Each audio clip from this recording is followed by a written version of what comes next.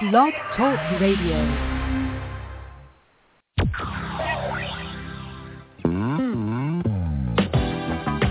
Well, today I'm so glad that you're with us once again. This is Dawn Scott Damon. I'm your Freedom Coach, and you're listening to the Freedom Girl Sisterhood. Now, normally, everybody, I've got the sisterhood in the house, but today, on this very unusual day, I have the brotherhood.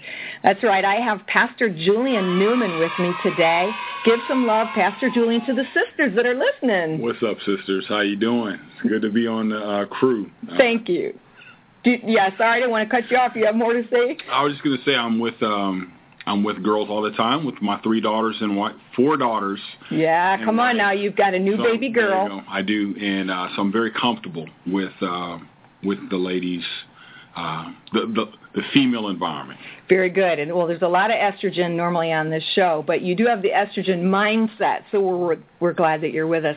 Actually, I did ask you to come on because, as you know, this program is about women, helping women live free and full lives. But you shared a message recently that I heard that really talked about something that resonated with me, and that was going from victim to victor. You talked about having a dream and that there's this painful time, and so I thought it would really benefit our listeners. So I want to talk about that a little bit, and I'm just going to have you set it up for us. Yeah. The name of your message was what? Dreaming the Impossible Dream? Yeah, Dreaming the Impossible Dream. And I'm convinced that every person has a dream that God put inside of them, that He's created them for.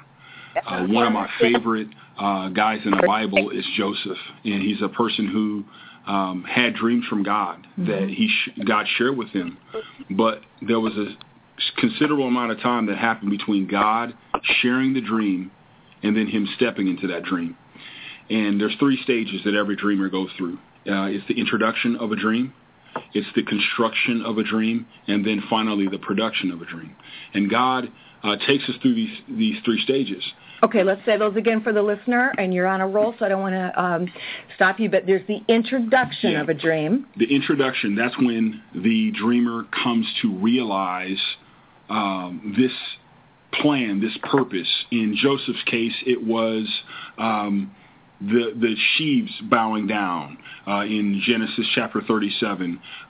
For another person, it may be something else, but it's the awareness that my life is supposed to be doing something or connected to something significant. So when you have the introduction of the dream, is the dream coming from my own thinking? Is it my own desire? We're talking that there is a dream from God. It's a God dream. And that in some point in our life there's this introduction that we become aware that not only am I dreaming for my life, God's dreaming for my life. Absolutely. Right? Yes.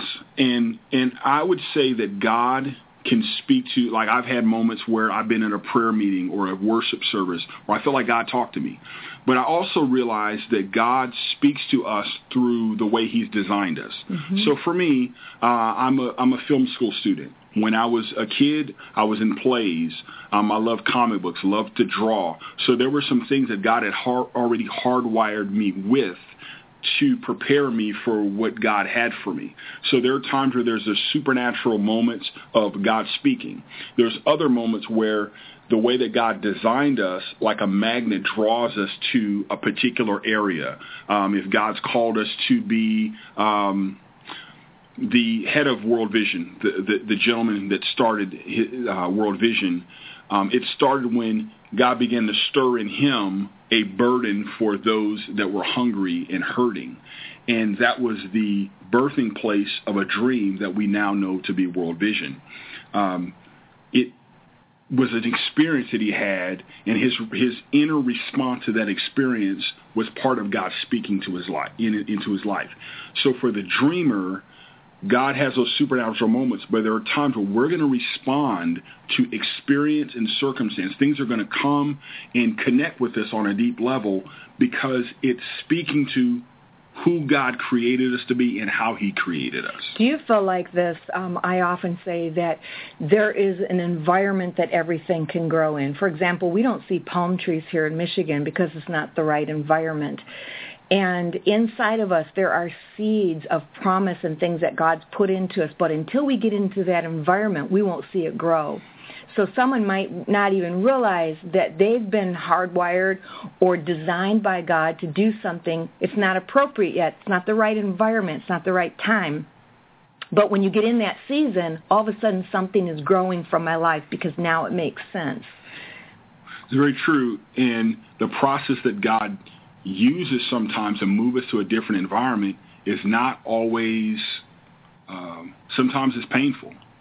And if we use Joseph in the scriptures as a model for the dreamer's journey, he goes from the home of his family, he's favored by his father, but then he's rejected by his brothers and sold into slavery, and the environment changed. Mm-hmm. We, looking at it from the outside, we realize that environment shift was very significant for Joseph, not only the dreaming cultivated in Joseph's life, but Joseph being matured in that construction phase. So he had the introduction, God introduces, he responds to the environment, he has dreams and visions, and I have this grand future that God has called me to. Phase one. Mm-hmm. Phase two is the construction, where God is qualifying the dreamer for the commissioning that is still to come.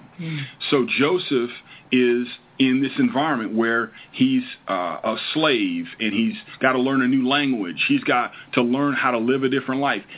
From what I read in the Bible, it doesn't seem like Joseph was a very hardy man, meaning he wasn't out there doing the hard work. He was in the house. He was wearing a coat that his dad had given him. He was not a worker. The baby. He was the baby. Mm-hmm. And so he had to go from being the baby to now I'm a slave. I'm working hard. It's completely different. And what Joseph didn't realize at the time, just like we never realized at the time, that when we're in that construction phase with pain, with hardship, with setbacks, with betrayals, that God is actually preparing us for that next phase. That's so powerful, and I think that I want the listener to really capture that for a moment, because if I'm Joseph, I'm cursing that environment right now. I hate that environment. I reject this. I went from this beautiful life to all of a sudden I'm in the middle of a storm.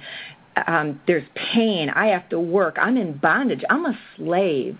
I have difficulty. God, where are you? What's happening? Why am I in this desert wilderness, vacant, or worse, jail cell place, this prison time? That I'm hearing you say today that that's the very thing that God designed, or maybe Satan designed it, but God used it. That's the very thing that God allowed in his life to actually prepare him, and not even to prepare him, but to activate what he had destined Joseph for. Yeah. There's a significant scene in Joseph's life where he's in the prison, and he has been sold into slavery by his brothers. He is been falsely accused of rape, and he's now in a prison, and he's serving in that prison. And so Joseph, up until that point, responded like a victim. So when he had the opportunity to talk about his situation, he would say, my brothers did this, my family did that. And when we're in the construction phase and we're dealing with the aftermath of betrayals and setbacks and pain or abuse or whatever it is, we're hurting right then. But God can't move us to phase 3, which is the production, the release, the commissioning, without first being healed. So we have to transition from victim to victor. We have to move from a place where we're seeing ourselves as woe is me, and he'll transition us to a place where we actually are looking to serve others out of our pain that God has healed, rather than being served by others. Joseph was given dreams, but in the prison place, it's the first time that we see Joseph using this gift that God has given him to serve others. He runs into two guys in the prison, the butler and the baker of Pharaoh. And by serving them, what he didn't realize is that God was putting a key in his hand to move into phase 3. To unlock his prison? Absolutely, unlock his prison and to step into his destiny. See, when we're in that victim's phase, or we're in that prison place, God wants to heal us, and he also wants to change our perspective. When we get a dream from God, or we respond to a purpose that he's hardwired us with, it's very easy to think about it that it's for us. It's about us. So, again, looking at the scriptures, Joseph talked about his dreams in a very me-centric way. You guys are going to bow down to me. You guys are going to do this for me. But that's the first time that we see Joseph, speaking of dreams, serving one another. The dream from God is not about us, really. It's about God's purpose being fulfilled in others. And the way that happens is that we serve others. Joseph served these two gentlemen, and God put a key in his hand to bring healing to Joseph's life, as well as to propel him to the next platform. Phase 3, the production of the dream.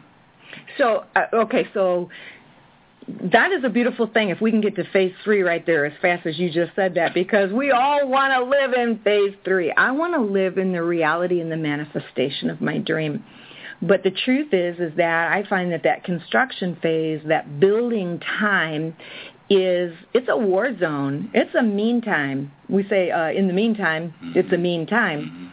But Joseph had real pain. So you're not saying that what happened to him was okay.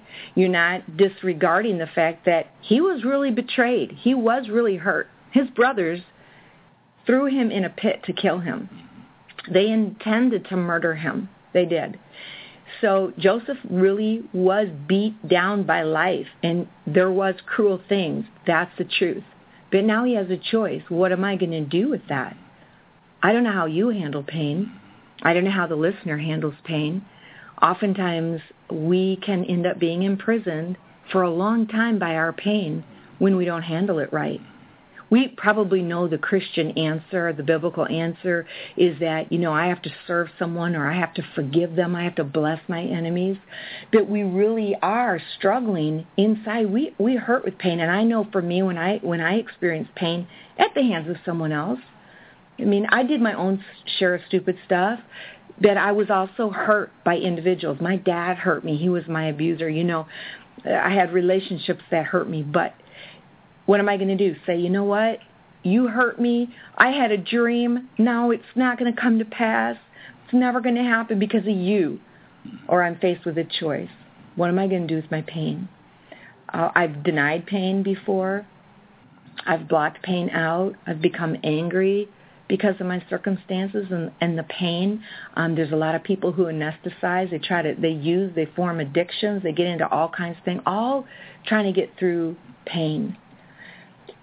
So Joseph was in prison. He's hurting. He's in pain, and he decides to flip that energy. Instead of being a victim, he decides to let God use his life and serve others and pour out.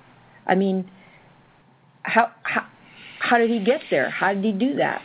Well, I think, like you said, you read Joseph's story, and in a matter of a chapter, he goes from one spot to the next spot. And we don't live that way in the real world, and neither did Joseph. I think we have to acknowledge what has happened to us. We're not super people. We're real people. We hurt, we bleed, we cry, we get angry. Joseph felt all those things, and we have to be honest enough with ourselves to realize that we feel those things too. We have to speak to God about that. I know there's been times in my life, my experience, where I've had to say, God, I'm angry about this. I'm upset about this. I want to get back at these people. Revenge is in my heart, and I'm not okay with this. And I feel like one of the first steps to getting to that place of acknowledgement and allowing the Lord to bring healing is to be real honest with where we're at. You think God can handle that? God has to handle that.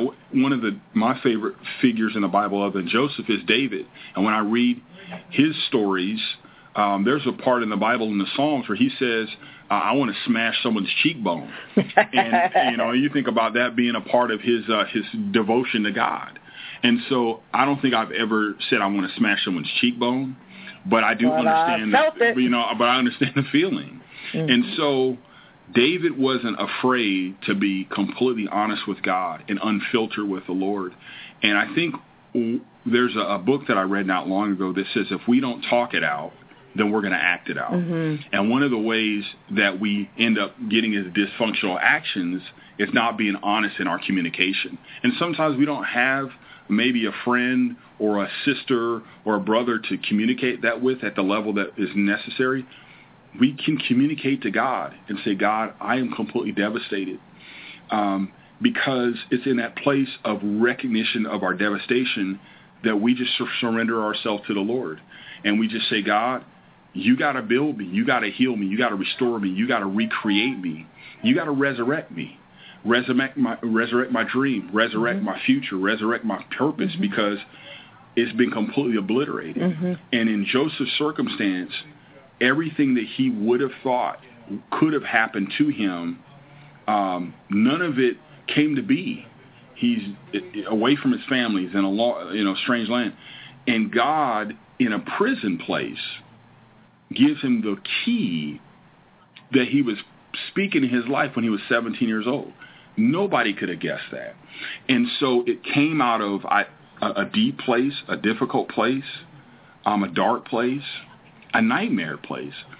But God, more often than not, brings the fulfillment of his great dream in our life. The great dream in our life after we've been through a season of a nightmare. And so that frustration that comes in that place really is as tough as it is for us. It is the incubation center. It is the womb of transformation. And without that middle spot, there really isn't a third phase. Well, it really becomes the decision place then, doesn't it? Yeah. Because that's where we have to decide, I'm going to live like a victim the rest of my life. Or I'm going to take God at his word and believe that God saw this coming.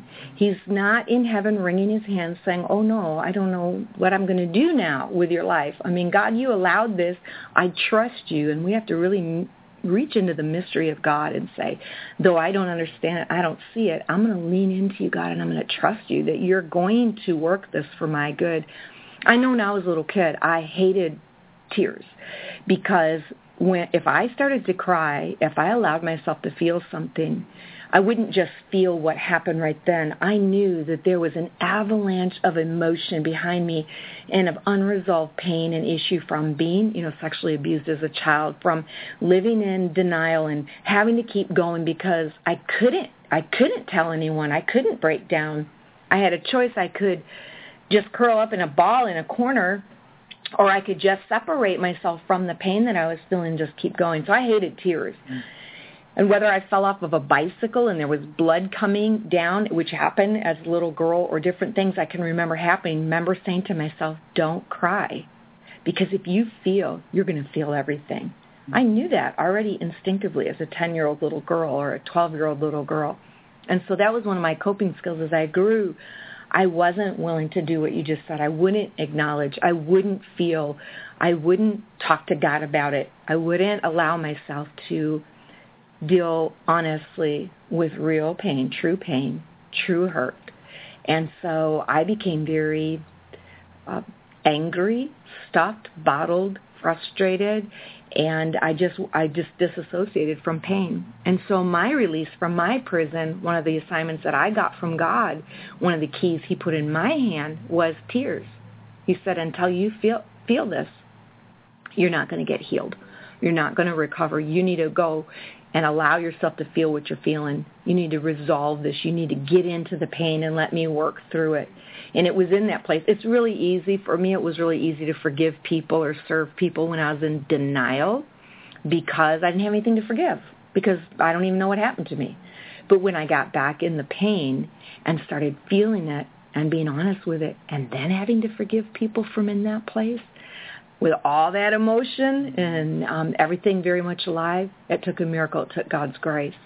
But when I did it, when I released and cried and felt it and got real and honest before God, that was the key to my jailbreak and promotion for me to come out of that place. And that's a decision. So it's decision time. And maybe somebody listening today, you've got a dream from God and it hasn't come to pass. Maybe it died and you feel like it's over. Maybe somebody did something to you. Well, maybe somebody did something not to you, but for you. Maybe Joseph's brothers throwing him in a pit wasn't something done to him, but something done for him. And the decision is yours. As you sit in your jail cell today, are you going to let this work for you, or are you going to be a victim? What say you? Well, one of the greatest things that Joseph says is near the end of the story, where his brothers come face to face with Joseph in his promoted state. And Joseph has every ability. He has the power. He has the army, the government behind him. Because he's in charge now. He's in charge now. And so the little brother that was thrown away now is running the show. Mm-hmm. And when his brothers come to realize through Joseph's admission who he really is, they think he's going to kill them. But he doesn't. And he weeps upon them, and he says, what the enemy, what you meant for evil, God meant for good. And I think that's a phrase that all of us really need to grab a hold of.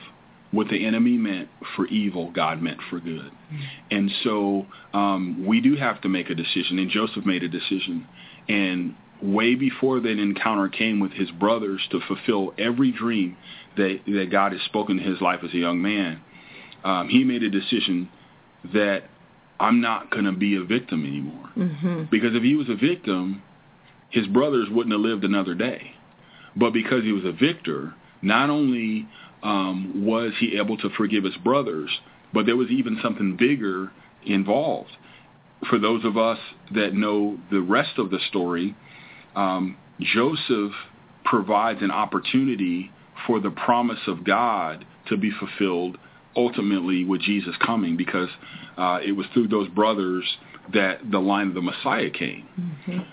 Joseph's stance of not being a victim anymore, but being a victor, created an opportunity for the Messiah to come, Jesus Christ. Yes. And so when we say, I'm not going to be a victim anymore, but in Jesus' name, I'm going to be a victor, it provides a platform for Jesus to be raised up in our lives and for other people to realize what the power of God can do. That is so powerful. My goodness. Resurrection is one of the most powerful things that we can see in the kingdom. And another one of the things that's nearly as powerful, or maybe as powerful, is redemption. There's something beautiful about something broken and being devastated and it being rebuilt. Whether that's a rebuilt marriage, whether it's a rebuilt relationship with a father or a daughter, a mother and a son, a family that's been torn apart, or they have been separated because of war, some tragedy, and then we see the reunion moment. Mm-hmm. And whether that's a film or whether that's a historical a book or something, when we experience that reunion moment, as an observer, our heart is touched in a very unusual way. There's something powerful about redemption. And so when we make the decision in a prison place to say, God, what the enemy meant for evil, you meant for good. Mm-hmm. I'm not going to be a victim anymore and be weighed down by all this stuff, but I'm going to allow you to raise me up and redeem.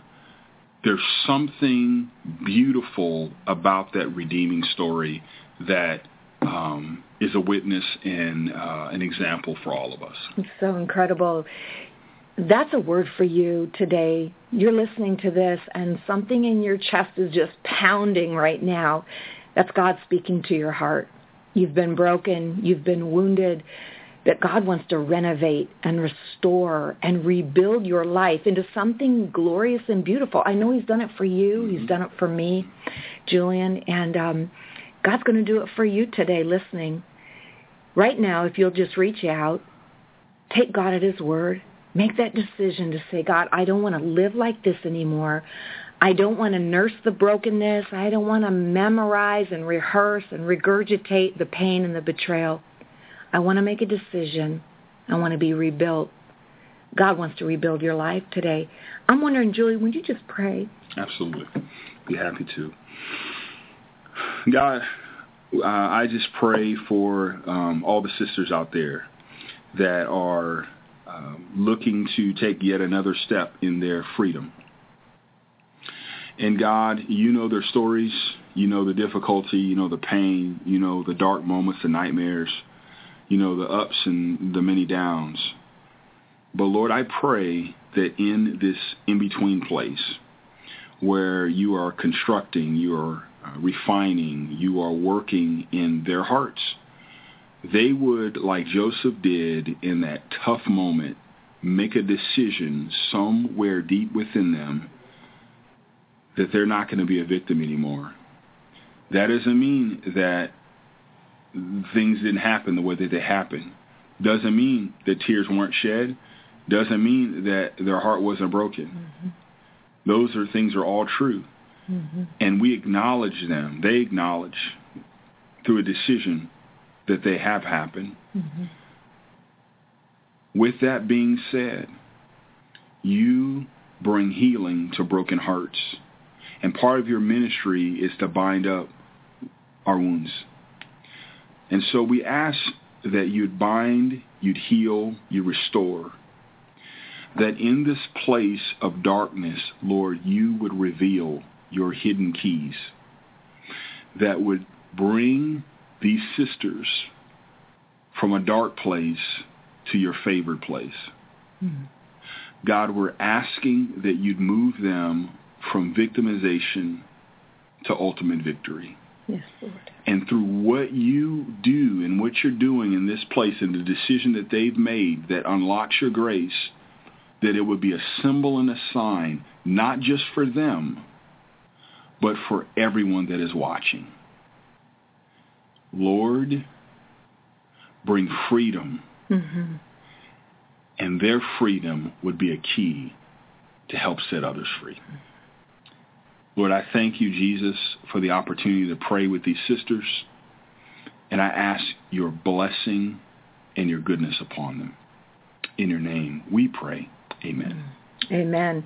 Well, I pray that you receive that today. There is power in prayer, and I believe that many of you right now are going to experience that breakthrough. I see it. In fact, you smiled, Pastor Julian, when you were praying, because we could picture women being transformed from the place of victim to victor. So thank you so much for being with us today. Thank you for having me. Being in the sisterhood today as an honorary member.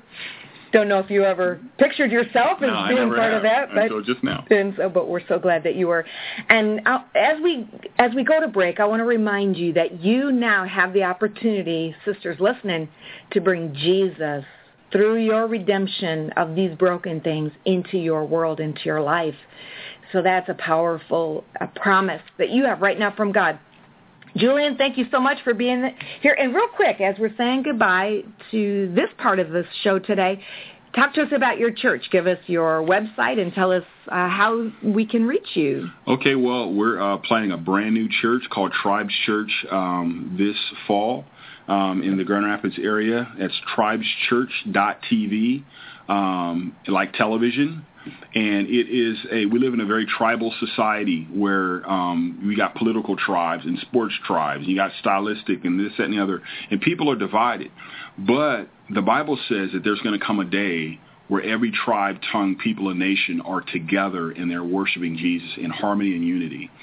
And we just believe that where the scripture says, thy kingdom come, thy will be done on earth as it is in heaven, we don't have to wait till Revelation chapter 7 to see that happening here on earth. Mm-hmm. The Bible says we need to pray for what is happening in heaven to happen here on earth. So Tribes Church is founded on this idea that God wants us to come together and be followers of him, disciples, not just in sacred spaces, but in the marketplace. And we're excited about that. Yeah, it's wonderful. And that's something that my husband and I are partnering with you and your wife, Tiffany. The four of us are planting this church called Tribes Church, and we're really super excited. And I'm honored to be able to be in this part of the harvest field with you. That's great. Well, girls, it's been good to be with you once again. I am your freedom coach, Dawn Scott Jones, and Damon, and with you today with Julian Newman. We hope to hear from you soon. Thank you for joining us today. You've been listening to the Freedom Girls Sisterhood. I'm your freedom coach, Dawn Scott Damon. I hope to hear from you. Drop me a line at freedomgirlsisterhood.com. God bless you. We'll see you next week.